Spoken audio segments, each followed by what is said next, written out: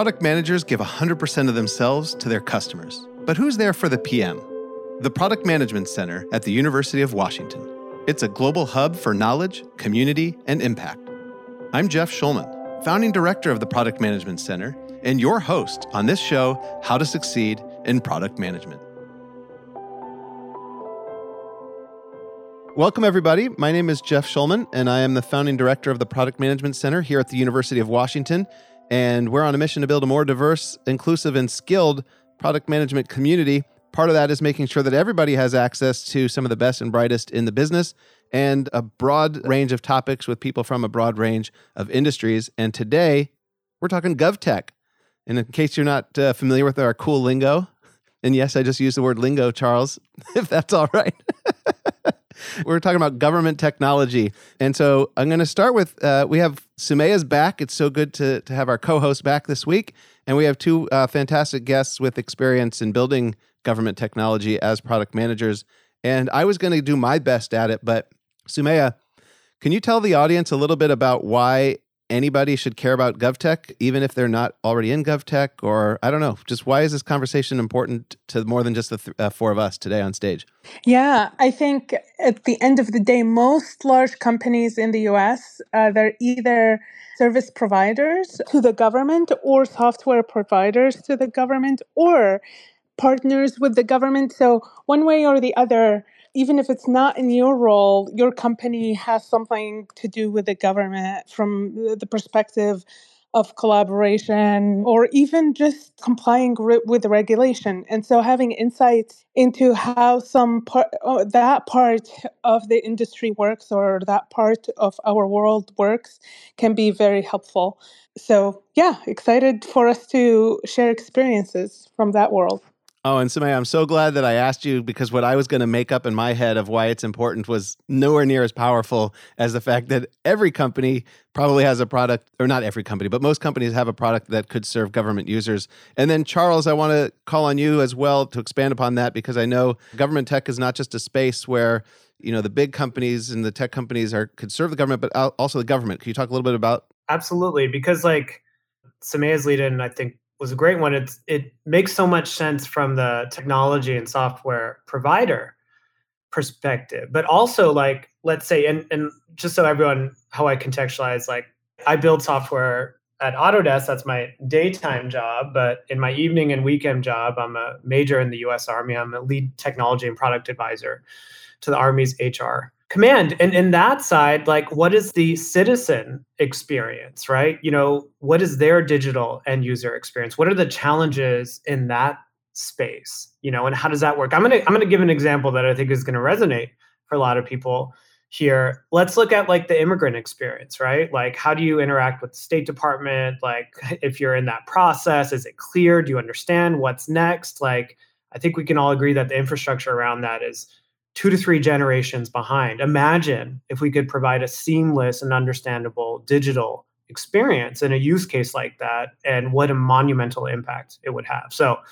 that's kind of my case for why this matters also on the government side. And practically, let's say on the government representing the buyer right now, let's say we buy all these great things that Kashaf, Sumaya, and other PMs create. How do we bring it together seamlessly to create a delightful and easy end user experience across that people can consume? And we're not going to be able to do that unless we also have great product management within our federal government space. All right, well said. And so, Charles, we're going to get back to you in a moment and find out who you are, since you just dove right into it. But I do want to hear from Keshav. Anything to add to what's important about this conversation? Or otherwise, if they've said it already, just tell us a little bit about your journey in product management and your kind of experience that you have. I think this space is even more interesting and exciting because, in my opinion, like GovTech is probably the last frontier of innovation. It is, the private sector, as we all know, has been very receptive and open to new technologies. But really, in our day-to-day life, we kind of take it for granted how much civic technology touches us in almost every aspect of, our day-to-day living. In that regard, like GovTech is truly like, it offers us the ability to not just, use the latest and greatest in the private sector to, to build innovative products in the government, but also make a huge impact as it relates to the community at large. So that's what, is really exciting about the GovTech product management space. And some background on who I am. So I'm Keshav. I lead product management at this company called Prepared. Prepared is built for 911. We are a VC-backed company that provides next-generation technologies for 911 dispatchers and first responders to get instant eyes on scene through really like any caller's phone by giving the ability for callers in an emergency to almost like FaceTime with 911. We also allowed 911 dispatchers and field responders to communicate with anyone and everyone through unlimited translation powered text, the ability to do real-time texting to communicate with people with disabilities. And all of this information is shared with field first responders like police, fire, and EMS so that they can save as many lives as possible. We've grown pretty rapidly. We are in about 12% of all of the United States PSAPs or 911 dispatch centers use Prepared. Prior to Prepared, and at Prepared, I lead the entire product management, product design, and product marketing department. Prior to Prepared, I have worked in the GovTech space. So companies like SmartBear, where I built the Swagger technology or the performance testing ecosystem. And I've also worked in the DevSecOps industry.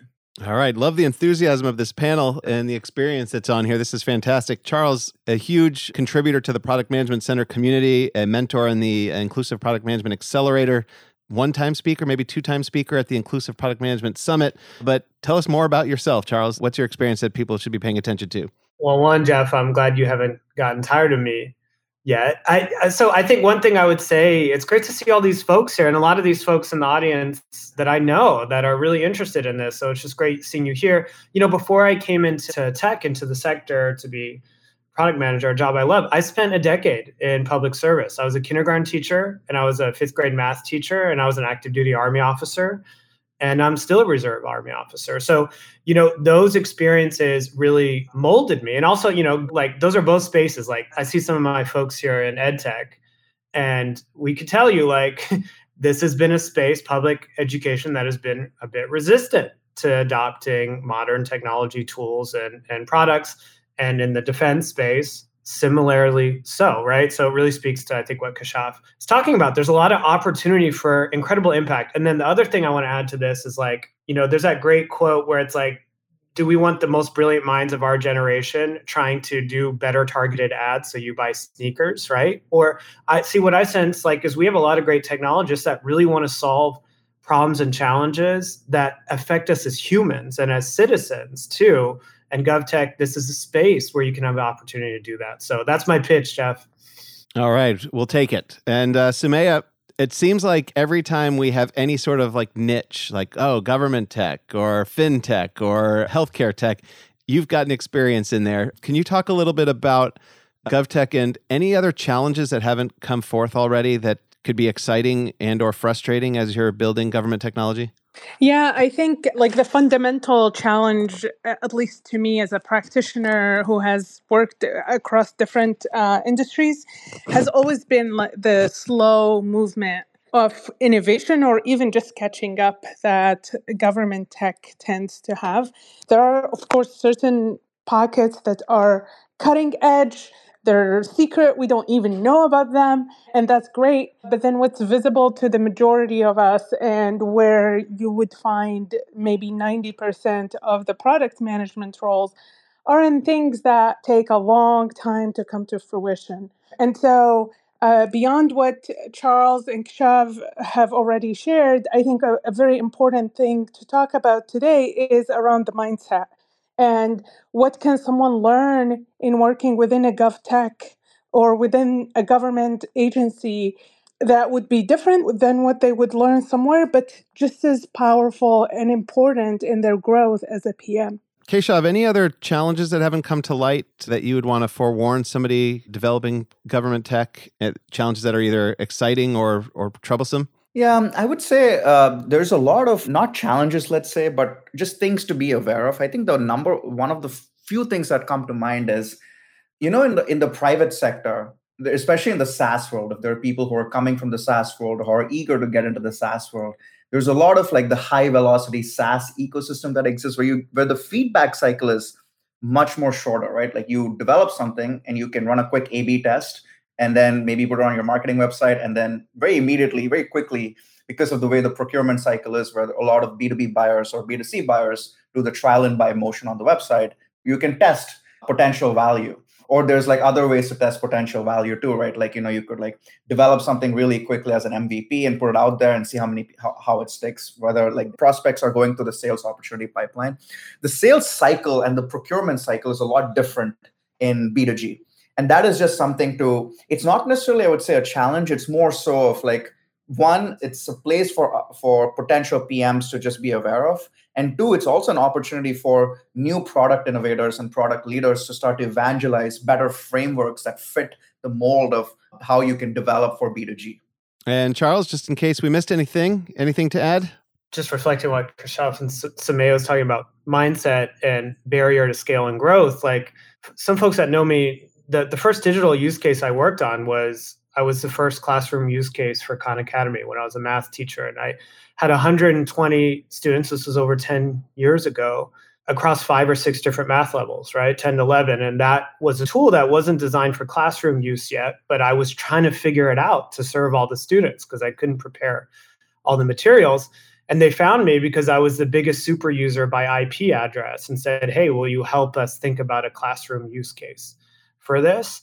And it's astounding to me that 10 years later, instruction has largely not changed in classrooms, right? Just as an example of the slowness of a space. And I think that the challenge we can have is like anyone that talks to me, I'm going to try to get them excited about this space, but then they'll ask, is it really going to open up or is it really going to change and become more dynamic in the way like the SaaS model that Kashav said? And it's a fair question to ask, Jeff. I'd love to hear your thoughts on that, of whether you think this space is really going to accelerate over the next 12 to 24 months. I'm in learning mode here. I actually have really not a lot of perspective as to whether, the same things that have slowed down government tech is going to continue going forward, or whether this is a green pasture, a blue ocean, a big chance for accelerated growth. Samaya, what do you think? Is Keshav and Charles's optimism that this is a real cool opportunity and really going to see some accelerated changes here? Or do you think the patterns are going to persist? I don't know if 12 or 24 months is, the horizon I would look at if I'm trying to find optimism. And the reason I say that is because I have been in the middle. I've worked with some very, very innovative pockets within the government, where software was delivered just like at the most innovative SaaS companies. But then I come out of that little pocket of innovation and I look around me and it's surrounded by friction and by, for example, how funding is achieved and approvals and all of that. And so none of that has changed. That big bureaucratic beast that makes up the government, the paper shuffling one, that hasn't changed. And so you're going to continue finding pockets of innovation surrounded by all that fat and slowness and, negative stuff that all of us can imagine. And thinking that the small innovative stuff are going to overtake that, it seems completely unrealistic to me. But always optimistic that there are innovators within the government. You look at the U.S. Digital Service, for example.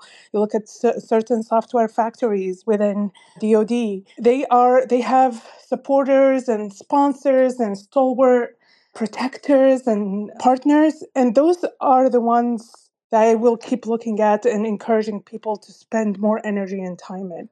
And so I don't know how to ask this, especially since your experiences are different, but I'm curious if how much of a difference is there trying to be an innovator within the government? So I think, Charles, with your experience within the Army, and Keshav versus Keshav's experience as the government as a client or as a customer. And Samaya, I believe, actually not sure, just to clarify, was the government your customer or were you kind of on project working within the government? I've done both within, for example, USAID, the U.S. Agency for International Development.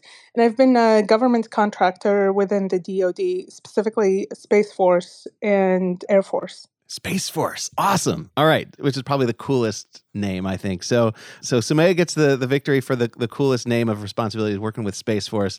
But aside from that, I want to hear from all of you what you think, or maybe just share your thoughts on what it's like with the government as a customer versus working within the government. Any similarities or differences? Since Samaya mentioned the software factory, I can start with that because I totally agree with those examples, Samaya, and it's great to celebrate examples. I would also add that, the IRS innovation team has made a huge impact on the end user experience over the last 36 months to those two. But yeah, Army Software Factory, and I'm in the same category too. Like, they learn amazing skills, software development lifecycle, solutions, problems that affect soldiers, solutions delivered by soldiers. We don't have formal job descriptions or job families for them, right? So they'll learn all these skills, but product manager, data scientist, full stack dev, low code, no code dev, all these roles don't exist for us. Me, myself, yeah, I'm a product manager advisor to this, but if you find me in the DoD database, they consider me an intelligence officer. So as an example of that, I've been a forever major. I should be a lieutenant colonel, but there's simply not a product manager role that exists in uniform right now. So that's a barrier. I can do this, Jeff and team, because I have a great tech job and my wife supports me, but there's no current career progression to be in this role. Keshav, anything to share from your experience with the government as a customer and see how that relates to Samea's and Charles' experience working within the government?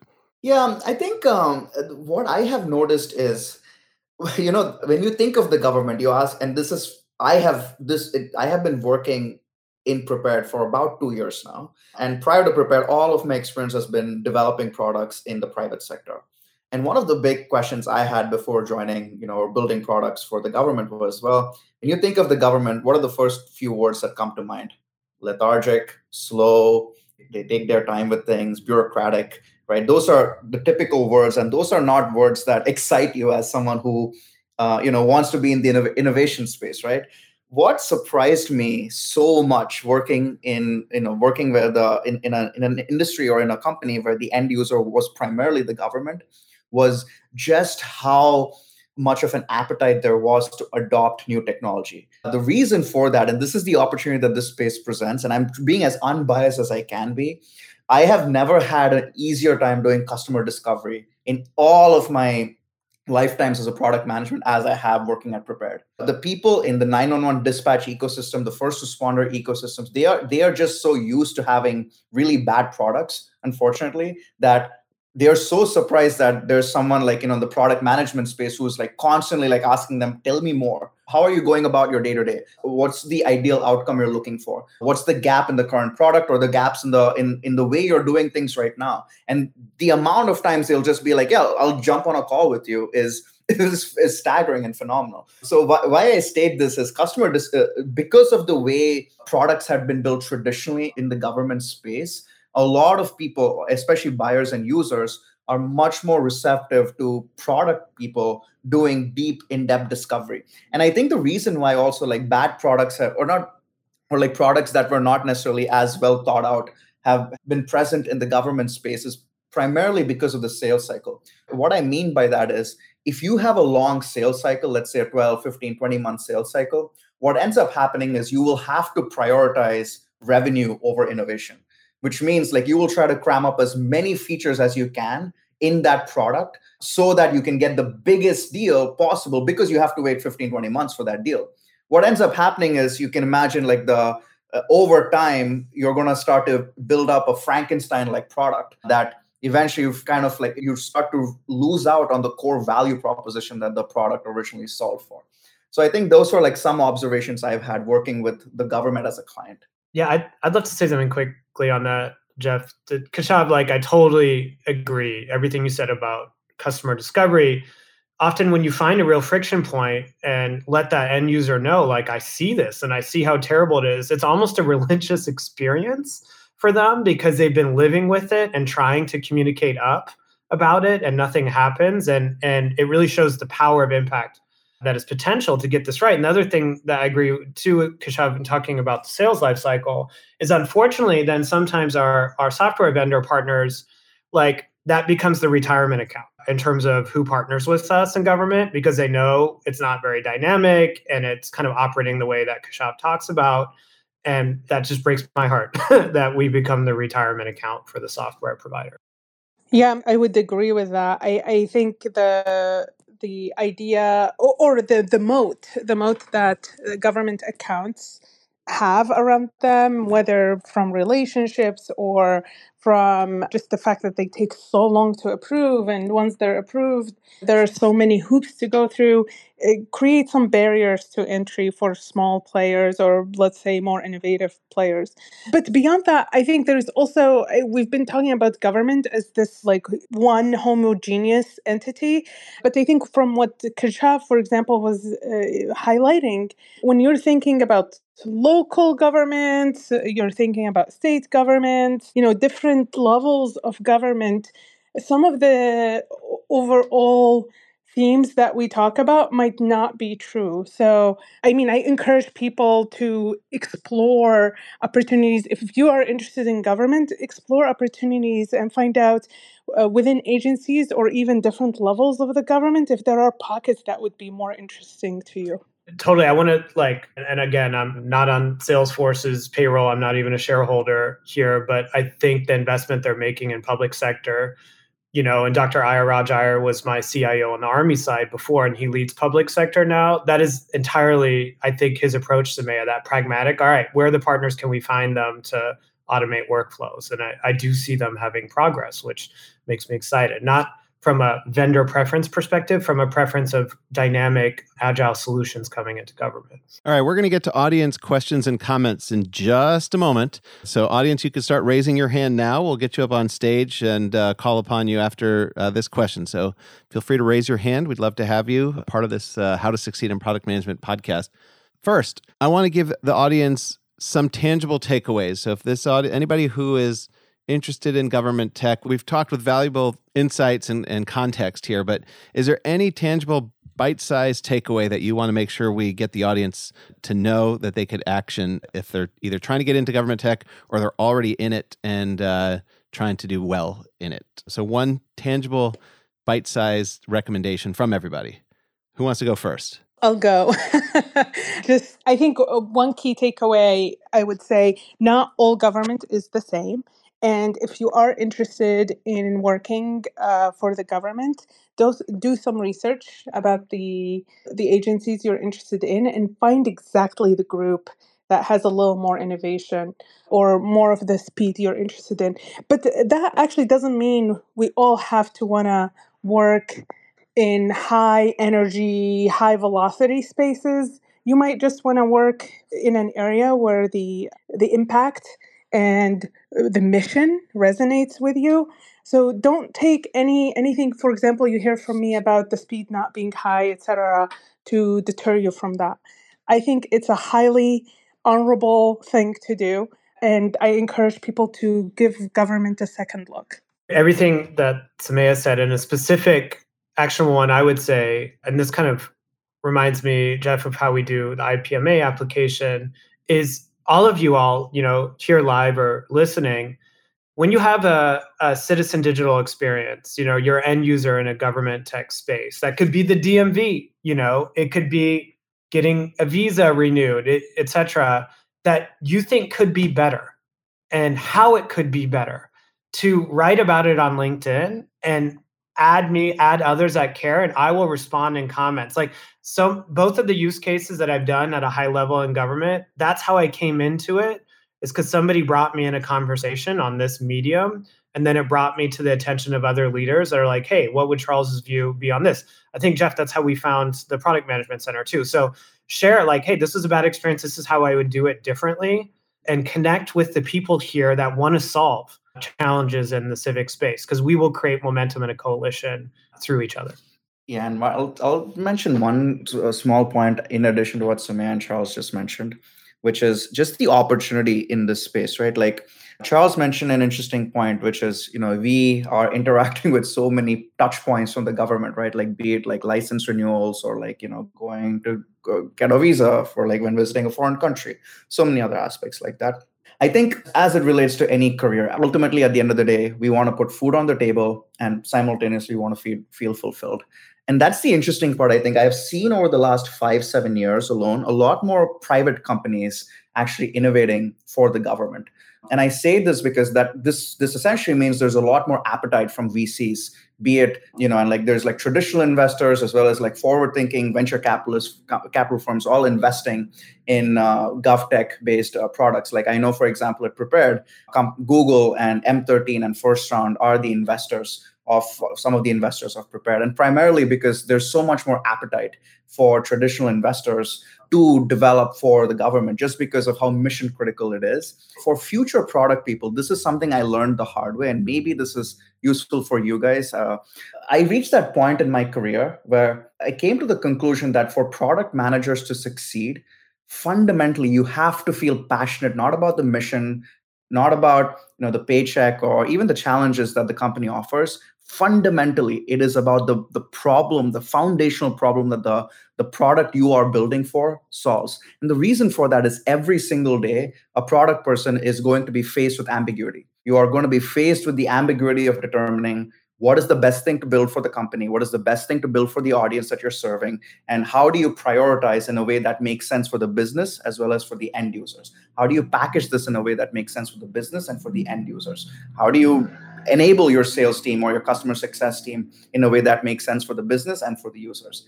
And those are tough challenges. And ultimately, you want to feel like you care deeply about the problem so that you can push yourself and face that ambiguity every single day in order to be your best selves at work and ultimately have a very rewarding and fulfilling career. All right. So we don't have any audience questions yet, but if you have an audience question or comment, you could be up here on stage with these wonderful people. Until then, my question is a question, or asking for a question. Who has a question for each other? Charles, Sumaya, Keshav, you all have different experience, and I'd love to see if you have a question for each other, trying to learn from each other. How many times can I say each other in one sentence? That's a test here. I have a question for both Charles and Keshav. So I got this one from a mentee recently, and their question was, if I was to work for the government early in my career or versus later, which one should I pick? And their concern was on two fronts. The first one was the experience they would get and impact on their income. And they were asking, where do you think I should possibly do a government stint, for a couple of years? So just curious about your own impressions or experience, if you were to recommend for an early PM or a young PM when they should be working for the government. Should it be early or later? Yeah, I can. I'll give you my subjective perspective, and I'm very intrigued to hear what Charles also has to say over here. If they're early in their career, like one thing that has served me well has been in your 20s, wherever you are in your career, right? Whenever you're starting, could be 30s, 40s, 20s. If you're new to the PM world, I would say one of the mindsets is always like being very comfortable with change and trying to expose yourself to as many different almost like frameworks, methodologies, industries as possible. And the ultimate reason you want to do that is to find your niche, and also figure out what you're good at. And the last thing, or more importantly, you also want to figure out is what you're not good at. Once you figure those three things out, you can then, in the mid stages of your career, really hone in on the specific places where you're really good at, and then continue to go from there. Why I say this is, I thrive in companies, for example, where there's like, almost like an amalgamation of product and revenue centricity, and less so of like companies where there's not necessarily a public facing product. That's something which I learned the hard way in some ways too. So applying this to the question you have, Sumaya, over here, I would say it's less about, when they want to work on GovTech based products, as long as they have this mindset to say, whatever company I pick, let's try to like accelerate to learning as many different frameworks and methodologies as possible. The one thing you don't want is like, and I've seen this depending again on the industry they're working on. Sometimes, people will want to work, at least in the government world, for the pension. I have seen this firsthand with some people who want that, right? If they're working straight, and I don't know if product managers get that same pension, but what they'll come at the cost of is like, you'll want to spend 20, 25 years working in that specific sector in order to get that pension, which is great. You absolutely should prioritize that. But if your goal is to like say, hey, I want to get exposed to as many different points of innovation as possible, then maybe you want to have that GovTech experience later in your career so that you could almost like work in that company or work in that agency and then try to stay there for as long as possible. So that's like maybe one way of like thinking about this question, but I'm curious to see how Charles thinks about this. Jeff, I'm going to have a hot take. I'm speaking as Charles right now. I'm not speaking for the Army or for my public sector. This is just me.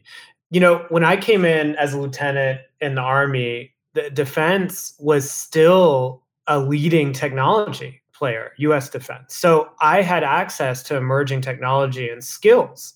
That is just not my assessment today. The private sector tech industry has, if you look at most investment, let's look at generative AI as an example, right? If that were 20 years ago, 30, 40 years ago around the internet, that would be much more government.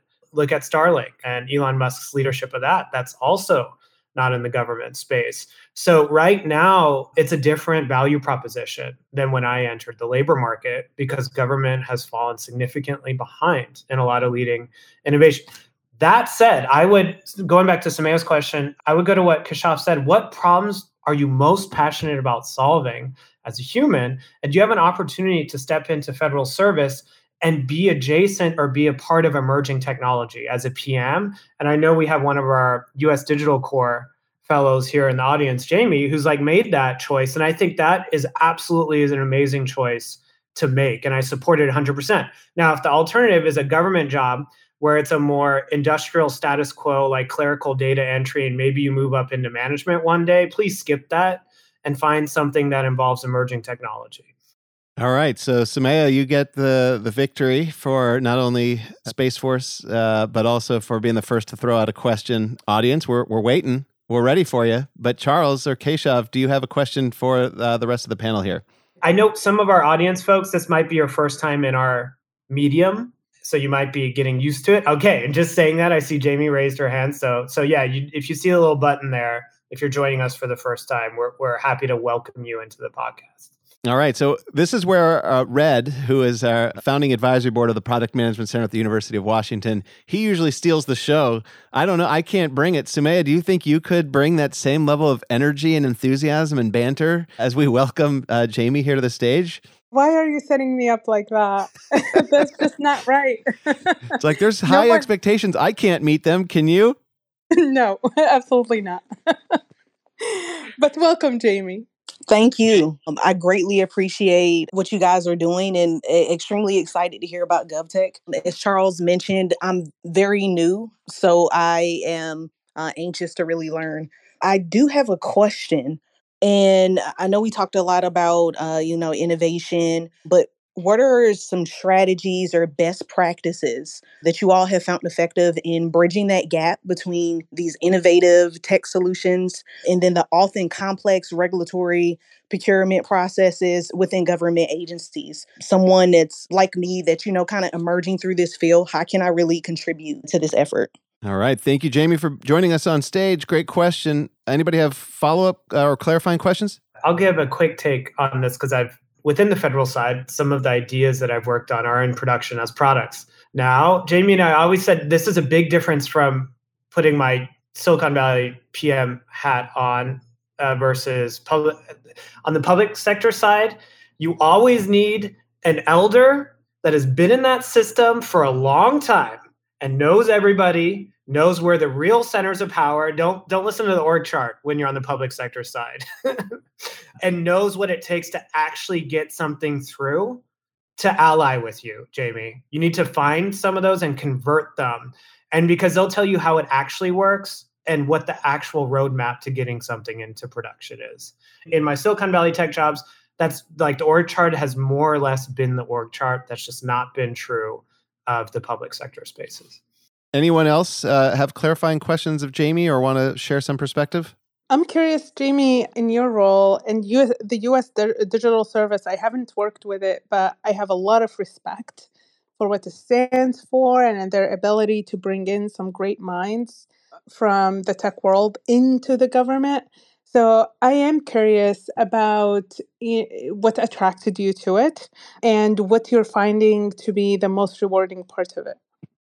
Sure, I'll be happy to answer. So the program that I'm in is similar to the U.S. Digital Services, but it's called the U.S. Digital Corps. It's aimed more for early career technologists and recent graduates. So I have a few years of professional experience, including the military. Did a lot of like product adjacent work, some PO work, and then decided that I wanted to transition over to product management, and then found this opportunity right around the time that I had finally finished my degree. And it really aligned because I wanted to push more towards mission oriented work, was really driven by like impact, and it ended up really aligning with it, especially with the agency that I'm in. Yeah, Jamie, will you let the folks know what you're supporting?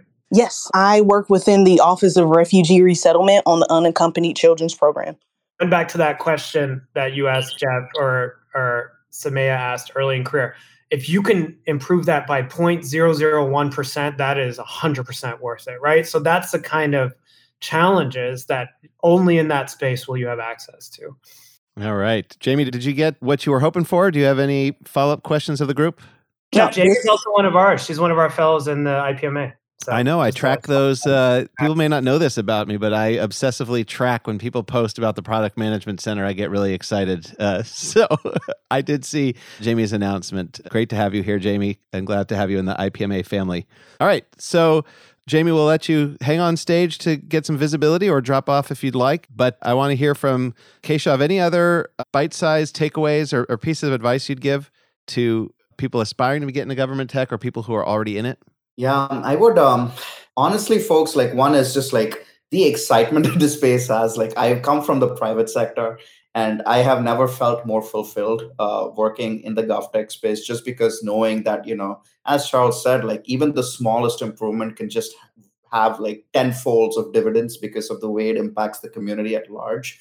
In terms of like expectation setting, and this is coming from like working from the private sector, or like just people in general, consumers exposed to like the latest and greatest of technology. Like your iPhone right now has more compute than the spacecraft that was sent to the moon in the 60s by NASA. You have to like level set your expectation depending on the level of the government that you're either servicing or working in directly. The technology that they may have would either surprise you positively or negatively. You always want to meet your end users where they're at. So really forming that baseline, and this is in general something that has served me well in the product management space, because as it relates to customer empathy, really deeply understanding where they're at currently as it relates to the core outcome that they care about, figuring out what are the systems that they currently have as it relates to meeting those outcomes, and figuring out why they haven't adopted, let's say, the latest and greatest of technology to accelerate towards that outcome will help you form that baseline that you can then work around and figure out how best you want to start to introduce innovation. A lot of times, like, this is maybe like company best practice too. Sometimes companies will start to aspire towards bringing about radical change. And as humans, you probably know this too, we are kind of averse to change. We don't want change very quickly. And so you always want to like try to like introduce change very slowly and trying to like bring that change in such a way that it meets the objective outcome that the end users in the government space care about. And that's a function of the legal concerns they may have, the technological systems that they're used to, like the outdated nature of some of these systems might surprise you. It might be a function of, like other outcomes that you may not even hear of, like things like, for example, there's some of these people you're working with the government might be incentivized to, hold office. And that might be an election cycle that they care about. And so the incentives that they think about could be dramatically different than the incentives you're thinking about in the private sector. So that's just something to keep in mind, is having that base level set of expectations. And you can figure that out by doing deep, diligent discovery. Like really quickly, Keshav, if you ever have a product idea that you're interested in the Army HR department, write me here, because I'm inspired by your thinking, brother. I'd love to catch up with you, Charles, after this. And that's the magic of the Product Management Center, bringing people together, helping each other, lifting as we climb. Samaya, anything else that hasn't been covered that you think is an actionable piece of advice or statement that could change somebody's trajectory in the audience here? That seems like a harder question than it is at face value. The reason I say that is because the stuff that I think are always hard are the mindset shifting things. And so if you're excited to be in a role, you're usually going to try to find people around you you're going to learn from. You're going to soak it up. You're going to find energy where none can be found in normal days. But if you're not excited to work for the government, you're going to notice all the things broken. I'm saying this because I've had both mindsets, working with one agency versus the other. And I remember one of my mentors in the one that I did, in the role I didn't enjoy, sat me down and said, Sumaya, when you're working for government, speed is not the most important thing. Managing risk is the most important thing. And at the time, I just thought about managing risk in terms of, oh, if you deliver something to constituents that doesn't work, that's like a huge risk. It's going to be in the newspapers. But the risk takes many, many different forms. Sometimes it's because the officer in charge of the funding, they have a certain set of incentives that they need to worry about, a promotion cycle that's coming up, or the person who's responsible for writing the business case that supports your product has a different set of competing priorities. And so, to me, at least, when I worked within the government, I had to worry a lot more about understanding the incentives of different people. And so, what Kashav was saying just a few minutes ago about that, I think is an extremely important point. It has so many layers to it. It's not just first degree effects, there are secondary and third degree ones that you don't necessarily see, and they have a long term impact to them. So, for example, within the industry, let's say our promotion cycles are annual, a lot of people within the government, the roles last for a few years or many more months. And so their perspective and their timeline and yours need to align sometimes. Those are the things I worry about. Yeah, one thing what Sumaya is talking about, the speed and the risk, and going back to Jamie's question too, like advice to get things done, is being realistic about how far away are you from presidential power? Because I've been in spaces in government where we found solutions really quickly, really dynamically, and all vendors were at the table and could go quickly. Within defense, sometimes our special operations communities have those kinds of agility. And another example I'd give of that is, I would say the most impactful product of the last 10 years is probably the COVID vaccine, which is part of the government space. I know it's not a software product, but so I'd say, how close and how much does the president care about this, or Congress care about this? Those are reliable indicators often of the speed of production that you're going to be able to work with, because there are special authorities around vendor where they can move really quickly, but the default is super slow. So that's one criteria I'd add.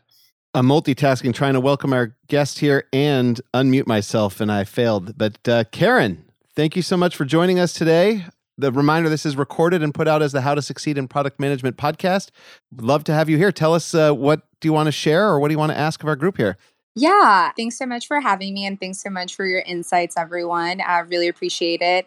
Would love to know, I'm always interested in hearing about what people use to stay up to date on the news they're interested in, specifically, in GovTech product space. So I'd love to pose that question to everyone. Like, what are some resources, some newsletters or podcasts? Obviously, this one probably that you listen to or read to stay up to date to things.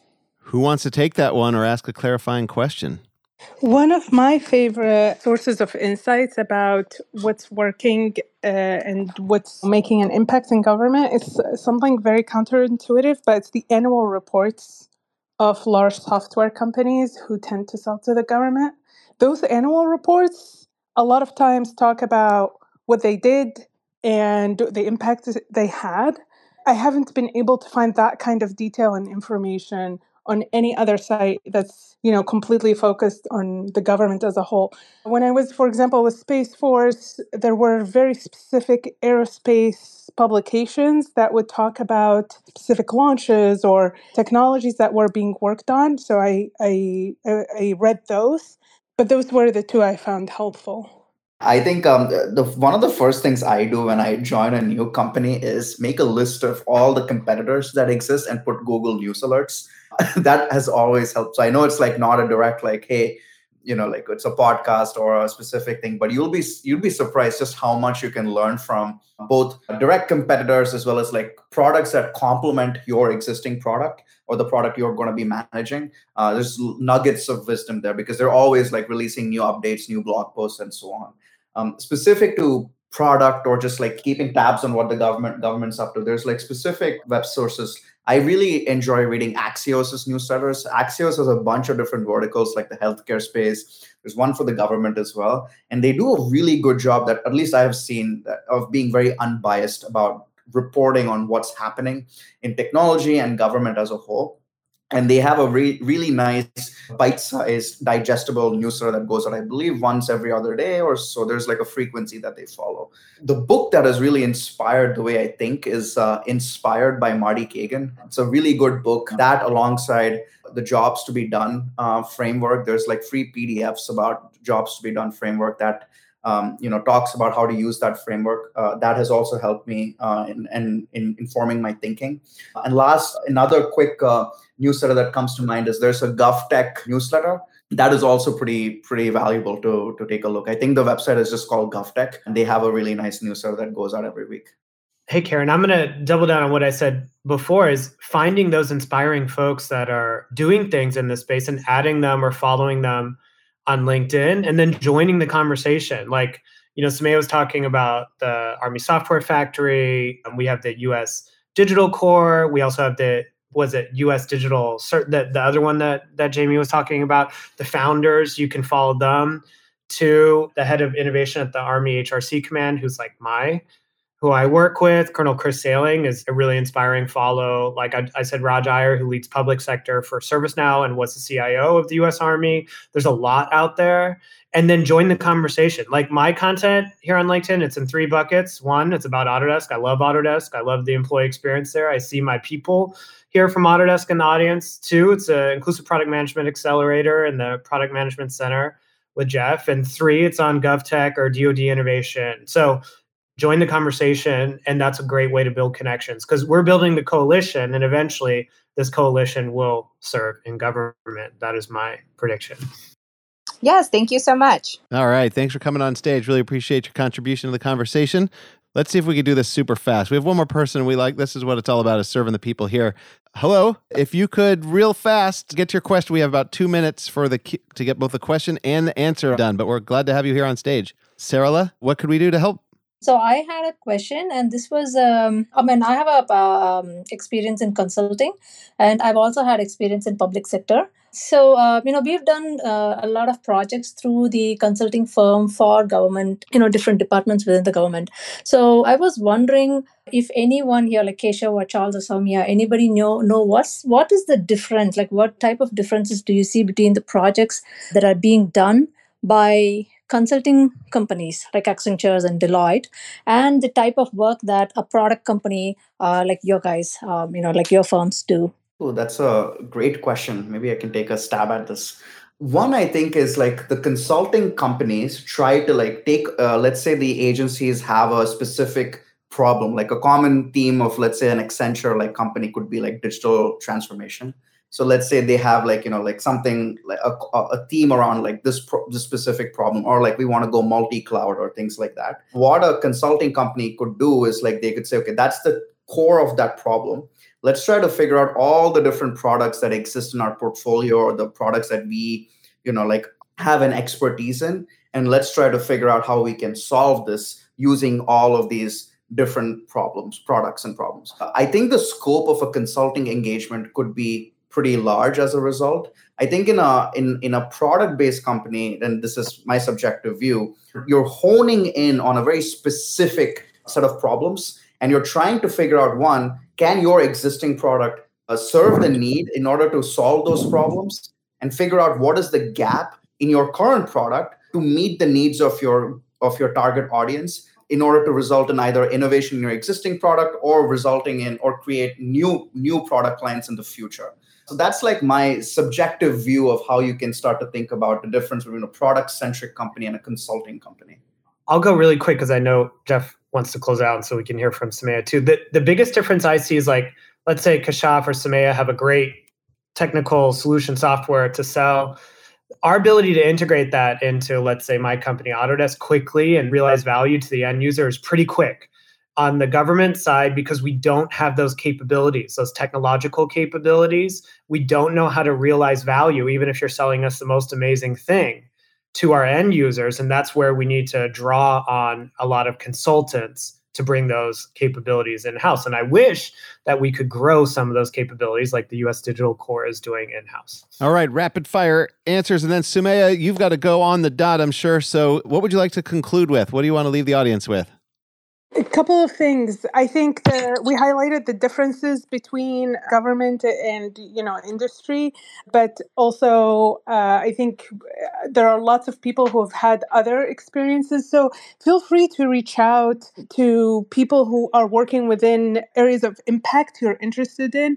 The advice you got so far from Charles and Keshav about talking to people on the ground who are doing this work, I think is right on the point. So good luck with that. All right. Thank you, Sumaya. It's so good to have you back. And Sarala, thank you for the question. Sorry, I had to do that out of order because I wanted to be sensitive to Sumaya had to run. So thanks for the question. And then Charles and Keshav, we're out of time, but did you want to concluding thoughts? The floor is yours. And if you've got to run, no worries. But concluding thoughts from either of you or both of you? I'll give my plug again. I believe we're building a coalition of solving challenges in public, civic, and global spaces, and we're going to do it together. So let's be connected to each other.